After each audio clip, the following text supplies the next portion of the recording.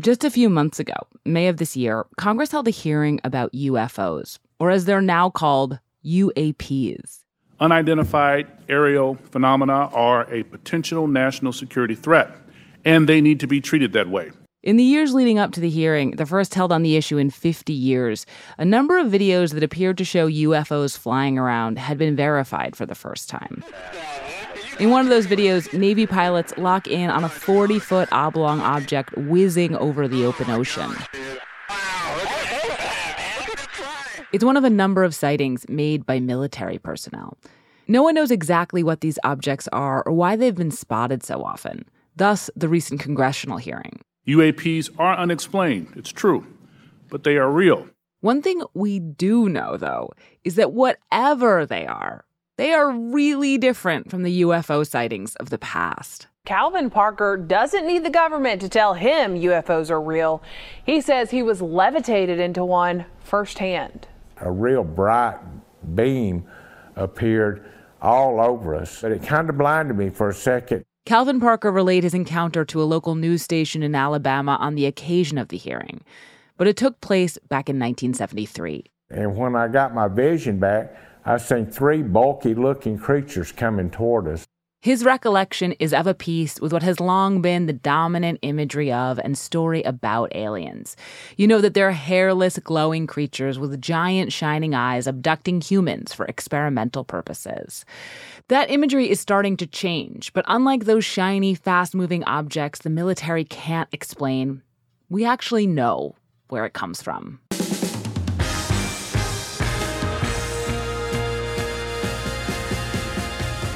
This is Decoder Ring. I'm Willa Paskin. There's been an story about alien abduction for decades. What the aliens look like, how they get you, what they do when they have you.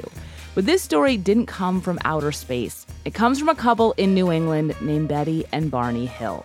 Today, we're bringing you their story in an episode from the Imaginary Worlds podcast, hosted by Eric Molinsky. It's about the creation of this pop myth just as it's starting to be replaced.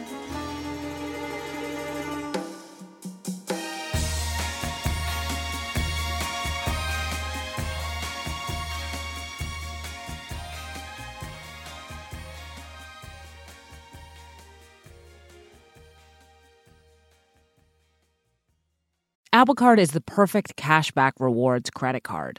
You earn up to 3% daily cash on every purchase every day.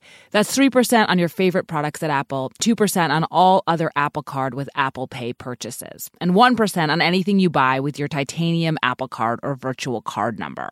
Visit apple.co/card calculator to see how much you can earn. Apple Card issued by Goldman Sachs Bank USA, Salt Lake City branch. Subject to credit approval. Terms apply. Like I said, Eric Molinsky reported and produced this story. To help tell the story of Betty and Barney Hill, I talked with Kathleen Marden. She wrote a book about the Hills called Captured, and the subject is very personal for her. Well, Betty and Barney were my aunt and uncle. We saw one another 1 or 2 times a week. They were also wonderful family members who appreciated other members of the family, and especially the children. Another important fact about the Hills: they were an interracial couple. Not surprisingly, for an interracial couple at that time, they were politically active. Betty was white. She worked in the welfare department in Portsmouth, New Hampshire. Barney was black. He worked with their local chapter of the NAACP. On the night of September 19th, 1961, Betty and Barney were driving home after a vacation in Montreal. They wanted to drive straight home because Barney was nervous about where they could stop without being harassed. And as they were driving, they noticed a craft following them in the sky. This aircraft didn't move like an airplane or a helicopter. They were concerned and confused. And eventually, Barney pulled over and stopped the car. Barney stepped out. He was still trying to identify it as a conventional craft. He was looking up at it through binoculars and saw the row of windows, as did Betty. saw the lights inside this craft. Then the craft moved. Barney followed it into an adjacent field. He held the binoculars up to his eyes. It had now come in even closer. And then they blacked out. The next thing they knew, they were back in the car. In fact, they were almost home with no memory of what had happened. As if only a moment had passed, they found themselves 35 miles down the highway with very little recall for what had happened. They expected to arrive home at 2. It was 5 o'clock when they arrived home, and there was physical evidence that something unusual had occurred. The tops of Barney's best dress shoes were so deeply scraped that he had to buy new shoes. Betty's good dress that had been in fine condition when she'd put it on the previous morning was now torn in several locations. Sightings of UFOs were widespread during this time, although very few people claimed to have contact with aliens. Betty was already a believer in UFOs. So was her sister. And I asked Kathleen if she remembers the day that her Aunt Betty called to tell them what happened. I absolutely do. It had a huge impact upon my life. I was 13 years old. I had returned home from school, and Betty was on the phone with my mother, and I overheard their conversation. She was very concerned about contamination or possible contamination from this unidentified flying object that she and Barney had seen. Barney did not believe in UFOs, but after this incident, he felt massive anxiety, and his ulcers were acting up. Betty was having nightmares, and eventually they were referred to a psychiatrist in Boston named Benjamin Simon. Dr. Simon specialized in hypnosis. He put each of them into a trance, but not together. He wanted to get their stories separately. And this is real audio from Barney's first hypnosis. His memories pick up right after he blacked out. I believe Betty is trying to make me think this is a flying saucer. Barney remembers seeing the craft land in front of them, and they're greeted by these humanoid figures with bulbous heads and large, slanted eyes. They're not gray or bald like the classic image that we have of aliens today, but they look inhuman enough to terrify Barney. And then they lead him and Betty aboard the spacecraft. I try to maintain control so Betty cannot tell I am scared. God, I'm scared. It's all right. You can go right on, experience it. It will not hurt you now. I got to get my gun. Oh! I got my gun! All right. All right, that's all. Stop. I got to get my gun! Go to sleep, Steve. You got to get now. Oh, you forgot it now. You've forgotten. Calm now. Relax. Deeply relaxed. I should mention here that hypnosis is very controversial. Some people swear by it, and they believe that hypnosis can unlock hidden memories. But there's evidence that hypnosis can also implant memories. In fact, there are famous court cases about that issue. But listening to the tape, I can't ignore the fact that Barney's terror feels real. And Dr. Simon agreed that there was something real about their experiences, but he didn't believe in aliens. In later interviews, he said that he thought something traumatic may have happened to the couple, but the alien imagery had come from Betty's dreams.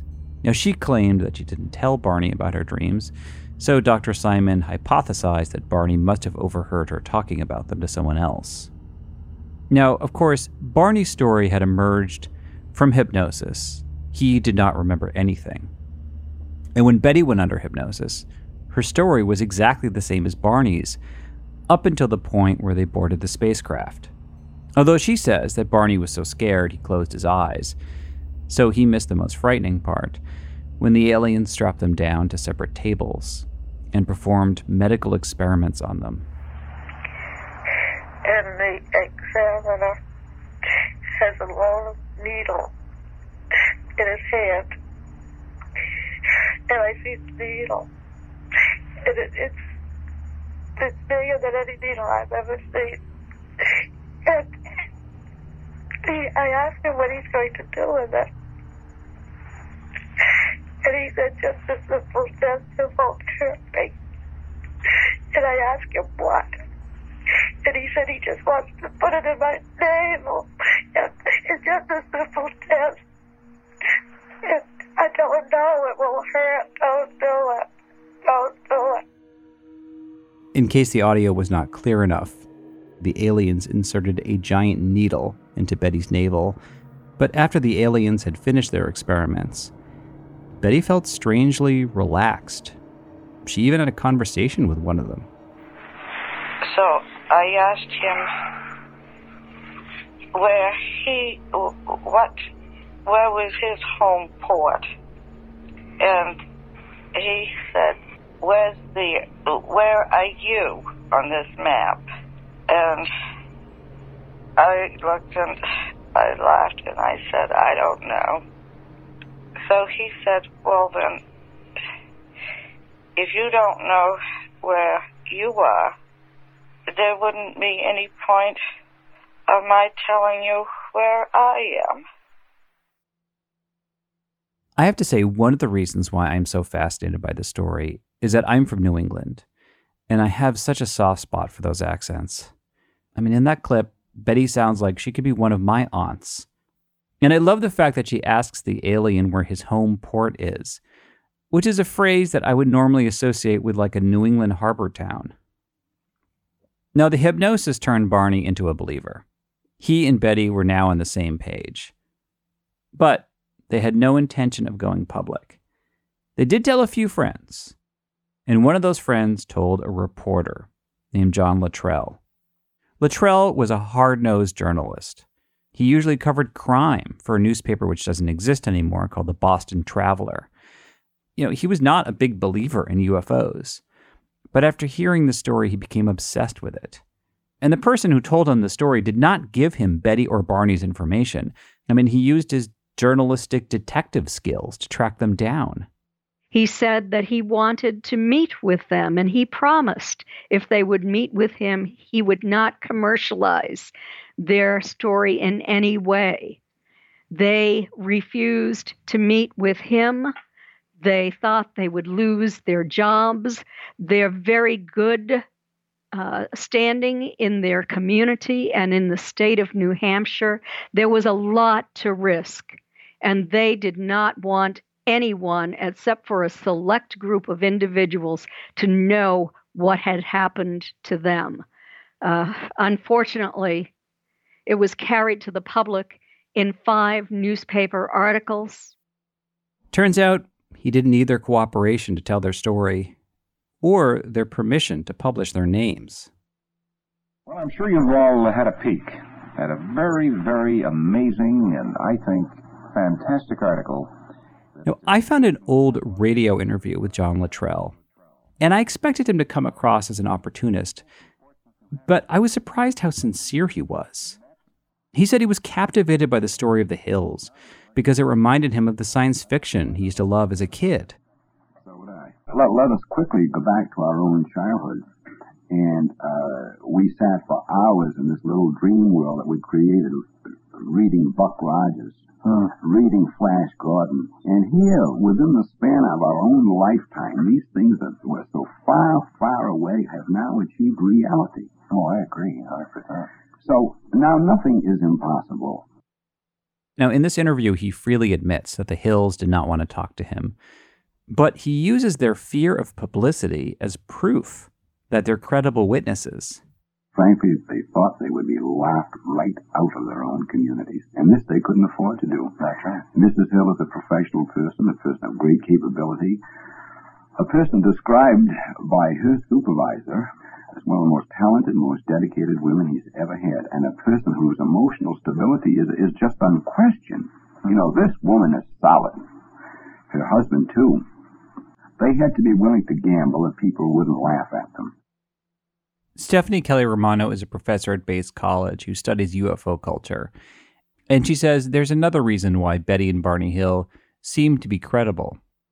They were an interracial couple in a time of segregation, and so they weren't necessarily the type of couple who was seeking attention, right? Barney talks over and over about the fact that when they were traveling, if places were not hospitable to interracial couples, he didn't ever want to cause a scene. He didn't ever want to make a big deal out of anything.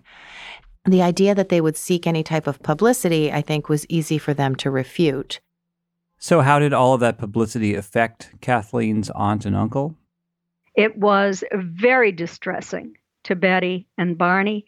I recall how they came to my grandparents' house, how distressed they were. The whole family met and made a decision about what to do next. We all agreed that since the story had already been released, they should make their first public statement. And they did that in Dover, New Hampshire, at the Universalist Unitarian Church. And that went well. They thought maybe they could weather this thing. And then Barney's civil rights career took a major hit. Barney had been appointed to the U.S. Civil Rights Commission. This was a huge appointment politically for him, but he lost his position when it became public.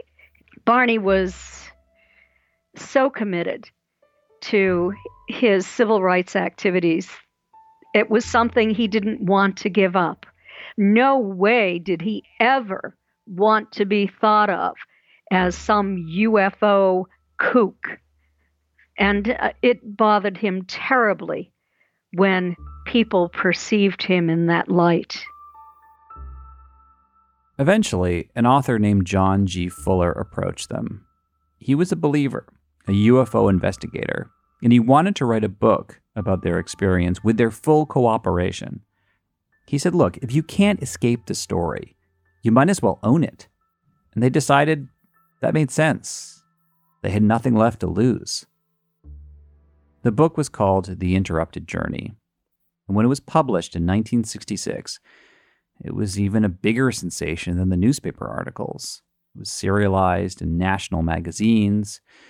They ended up on talk shows. Barney even agreed to appear on a game show called To Tell the Truth, where he and two similar-looking men told the same story, and the contestants had to guess which was the real Barney Hill. Let's start the questioning with Orson Bean. Orson? Thank you. Well, I whoever you are, I want you to know that I read every word of the story that was printed in the magazine about you, and I believe it. It's impossible to disbelieve.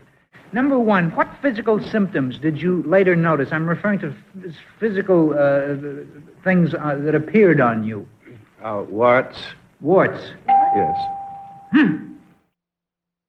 Eventually, the book was adapted into a TV movie starring James Earl Jones as Barney. How do I know this thing happened? How do I know I wasn't just seeing things? Betty was played by Estelle Parsons. Did they have on a uniform or ordinary clothes? I couldn't say. I don't know. I can't remember. I'm not supposed to remember. I asked Kathleen if her aunt and uncle were surprised by how huge the book was. I think they were very surprised, but they had committed to this without being fully aware of where it would lead, I think. It would have been interesting to see how Barney handled his new public persona over the years. But tragically, he died of a cerebral hemorrhage at the age of 46. Betty lived for many more decades, and she became a celebrity in the UFO community. Joseph Baker is a professor at East Tennessee University, and he studies support groups around paranormal experiences. He says what happened to Betty happens to a lot of people who go public about their encounters. Once you step out into the public like that, there's kind of no going back. You're forced to either disavow your own experience or to own up to it, and try to, as best you can in public, defend what has happened to you and explain what you believe has occurred. But in the 1980s and 90s, Betty fell out of favor with the UFO community. What happened with Betty afterwards is that she started claiming lots of other experiences. Chris Bader is a professor at Chapman University. He and Joseph Baker co-authored a book called Paranormal America. Originally, the idea of Betty and Barney Hill that was quite popular was that this was a couple that was in the wrong place at the wrong time. And if you had been there on that road at that time, it would have happened to you instead. But when Betty started claiming other experiences later in life, it made her more into someone who was supposed to be special, someone who the aliens specifically wanted to be in contact with. And for some people, that led them to doubt her story, just led them to say, well, Betty is someone who either is just fantasy prone or wants to feel special. In the 1990s, Betty was diagnosed with a slow-growing brain tumor.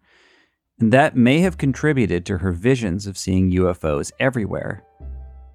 But by that point, she was socially isolated between believers and non-believers. She died in 2004 at the age of 85. She never remarried. And to the end, she kept telling people her stories, especially what happened to her and Barney in September of 1961. And that is the story of Betty and Barney.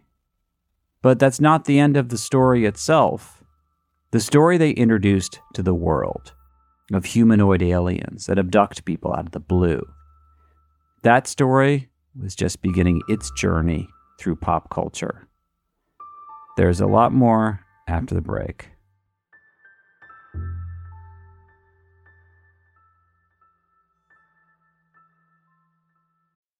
Thank you for listening to Decoder Ring, Slate's podcast about cracking cultural mysteries.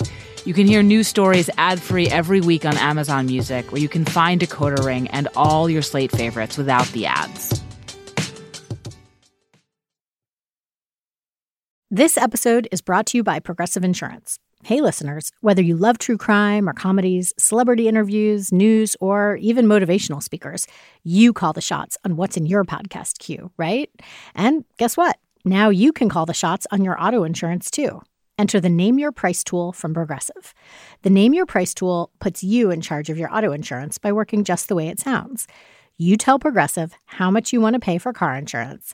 Then they'll show you a variety of coverages that fit within your budget, giving you options. Now, that's something you'll want to press play on. It's easy to start a quote, and you'll be able to choose the best option for you fast. It's just one of the many ways you can save with Progressive Insurance. Quote today at Progressive.com to try the Name Your Price tool for yourself and join over 28 million drivers who trust Progressive. Progressive Casualty Insurance Company and Affiliates. Price and coverage match limited by state law. My name is John Cullen, and I want to tell you a story. It's a story about a scandal, broken relationships, gossip, rumors, money, corporate rivalry, and curling. It's the story of Broomgate, how a single broom, yes, a broom, turned friends into foes and almost killed the 500-year-old sport of curling. It was a year I'd like to forget. Broomgate, available now.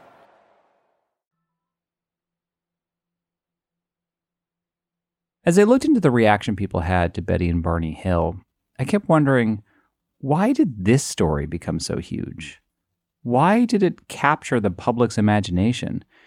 To use a more contemporary phrase, why did it go viral? Joseph Baker studies UFO support groups, and he says what he finds particularly interesting is that before the Hills came along, the story of UFO encounters used to go very differently. So before this, the most popular form of alien contact narratives were one of two things. There were kind of the movie versions of invasions, but the one where people were actually, say, going aboard spaceships and having contact with aliens was what we would call contactee narratives, where people were claiming these positive experiences where they were being enlightened or they were having These encounters with extremely intelligent, advanced beings who were bringing them new information. In some cases, people were having positive sexual encounters with aliens. And so those tended to be the narratives that, if they were out there, were around. The abduction against your will narrative was not there popularly until Betty and Barney's story. So that is what makes it different and new. It contains a lot of elements that are, frankly, in sort of the horror genre of narrative. Although Susan Lepselter thinks that story taps into a different genre. It really is a story about power in America. Susan is a professor at Indiana University. She wrote a paper about how the story of alien abductions, starting with the Hills, bears a striking resemblance to the stories of Native Americans abducting white settlers on the frontier. That was a very common trope in Westerns, dime novels, and movies. And she doesn't think it's a coincidence that the story of the Hills reminded people of that narrative. They would say things like, well, this is just like when the Indians met the Spanish or the English for the first time. Those people from Europe came over, they had superior technology, and the Indians didn't understand what was going on, and that's the same thing that's happening to us now. So they started to put themselves in the kind of empathic position of a native group who were being colonized from another world with greater technology. Susan thinks it's also worth noting that Barney was a World War II veteran, and under hypnosis, he said that one of the aliens reminded him of a Nazi. It's not very long since images from the Holocaust have circulated, and those directly tap into scientific racism, of course, which is sort of what the aliens seem to be expressing in some way. So to have these aliens, who one of whom looks like a Nazi, doing experimentation on human beings, well, in that scenario, Betty and Barney stop being either black or white. They become human. But it seems like, to some extent, what you're saying is that there's almost a weird feel-good aspect of it. Like, yes, they're a biracial couple. They may have a lot of trouble, but under the microscope of these aliens, they were just people. Yeah. Like you and me. Yeah. That does seem to be kind of the effect of this. Stephanie Kelly Romano is a professor at Bates College who also studies UFO culture. And she thinks the story of the Hills tapped into another kind of anxiety at the time, and it had to do with the test that the aliens performed on Betty, where they inserted a giant needle into her navel. It's the early 60s, and if we want to talk about reproductive freedoms and we want to talk about reproductive technology, and many of the scholars who write about Betty and Barney Hill, the reason for the extraterrestrial visitations is this creation of this alien-human hybrid race. It revolves around, women's bodies, powerlessness, and reproduction. And so to think about these stories as the articulation of anxieties or fears or concerns over those issues makes sense to me. Like any viral story, it could mean different things to different people. And after the story of Betty and Barney Hill spread far and wide, more and more people showing up to UFO support groups were claiming to have alien encounters that were very similar to theirs. And the details of the Hill story became standard, like the terrifying medical experiments, missing time, and lost memories that could be brought back through hypnosis. Even little details, like the fact that the aliens actually spoke into Barney's head without moving their mouths. Although Chris Bader thinks the images of the aliens themselves became like a game of telephone, whereas more and more people retold the story or claimed to have similar experiences. The aliens started to lose a lot of the details, to the point where they all became gray, hairless, and naked. And it's become an urban legend that Betty and Barney introduced the classic idea of the gray alien to pop culture. But the aliens that they saw had noses, hair, and they're wearing clothes. When they describe it, there are some discrepancies there from what we see today, including the fact that they were wearing baseball caps. All the creatures were wearing black baseball caps. That what you tend to find with all alien abduction narratives is that there tends to be this sort of standardized image that people coalesce around, and things that don't quite fit that image, like when someone sees an alien with a big nose or a lot of hair or a different color, that just tends to be sort of swept under the rug or forgotten. The perceived realism of the Hills story also inspired a lot of debunkers. There are entire sites dedicated to picking apart their story. And many of the debunkers have argued that Betty and Barney were influenced by specific episodes of The Twilight Zone or The Outer Limits. Although Betty has said they never saw those episodes. Either way, the question of whether alien abduction stories are influenced by science fiction or vice versa is like the question of the chicken and the egg. And as alien abduction stories became more prevalent, you could see the influence of Betty and Barney throughout science fiction, from Close Encounters to Independence Day.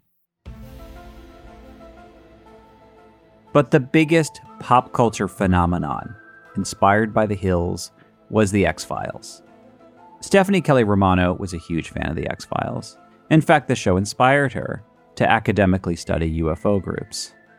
The X-Files really did kind of take that narrative and made it popular and kind of popularized the dominant themes, even including many of the things that were in Betty and Barney Hill. I mean, my favorite episode is Jose Chung's From Outer Space. Oh my gosh, me too. So many tropes from Betty and Barney, and yet it's also all about this Rashomon, who do you believe? The unreliability of the narrators in that show really make it kind of this postmodern piece of genius television. The episode, Jose Chung's From Outer Space, is about a journalist who goes to a small town to write a book about a couple who claims they were abducted. The couple is not interracial, but otherwise it has all the same aspects of the Hills, including missing time and hypnosis. Can you recall where you are? I'm in a room. On a spaceship. Surrounded by aliens. What do the aliens look like? They're small. But their heads and their eyes are big. They're gray. Are you alone? No. Harold's on another table. But he seems really out of it. Like he's not really there. The story is presented from so many different points of view. You don't know what's real and what's a fantasy that somebody believes is real. And that's the point. The description of the aliens, the physical exam, the mind scan, the presence of another human being that appears switched off, it's all characteristic of a typical abduction. That's my problem with it, Mulder. It's all a little too typical. Abduction lore has become so prevalent in our society that you can ask someone to imagine what it would be like to be abducted and they'd concoct an identical scenario. Yeah, if it were only one person, Scully, but we have two individuals here, each verifying the other story. Chris Bader actually agrees with Scully on this, although he thinks it was the X-Files itself that amplified this alien abduction narrative throughout pop culture. I try this experiment every semester now. I ask my students to go up to the board and draw an alien. And for the most part, there's always an exception or two, but I'm just absolutely astonished that not only can they draw a perfect gray on the board, they can also tell me exactly what a UFO abduction would be like. They can walk me through the experience to the extent that if one of them was to express this experience to someone who's a UFO abduction researcher, it would sound authentic to them. But things are changing. These days, the abductee narrative has become such a cliche. The only place I saw it recently was on the Saturday Night Live sketch, where Cecily Strong would play a contactee and Kate McKinnon would play an abductee. They're both talking to researchers, and the joke was that between the two of them, the abductee got a seriously raw deal, especially the way the aliens were poking and probing her body. I wonder if this was some sort of anatomical study? Nah, I don't think any of these guys are working on their master's thesis. And a few summers ago, the meme Storm Area 51 was also considered a huge joke. But that doesn't mean people aren't taking UFOs seriously. With cell phone cameras and social media, videos of alleged UFOs are all over the place. And scientists are looking further than ever into other galaxies to find planets that could support life. Susan Lepselter says, all of these news reports are having an effect on our collective imagination, including science fiction.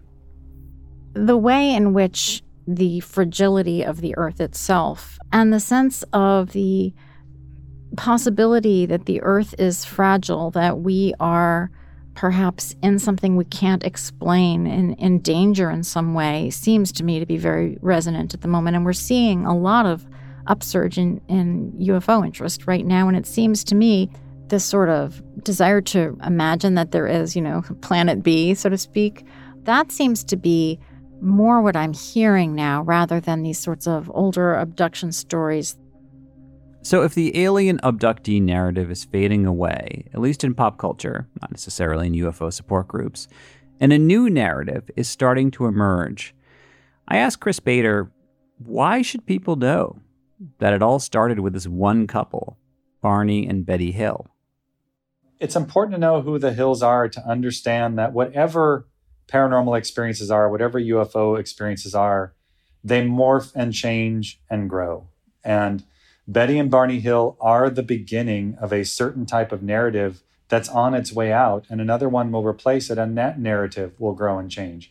It's important to understand that whatever experience people are claiming, it is impacted by what they knew before, by their culture, by what they've seen in the media. That doesn't mean there's not a real experience there. Perhaps Betty and Barney Hill had a real experience that they interpreted and colored in frames of what they knew and what they'd seen before. What makes this story so poignant to me is that the people at the center got lost. And that's ironic because what made their story so frightening was their loss of control, their loss of dignity, and eventually the loss of their reputations. But to some extent, we could give it back to them with a new story about a couple that was faithful to each other, faithful to their ideals, and faithful to their sense of the truth, whatever truth is out there. I'm Eric Molinsky. This is Decoder Ring.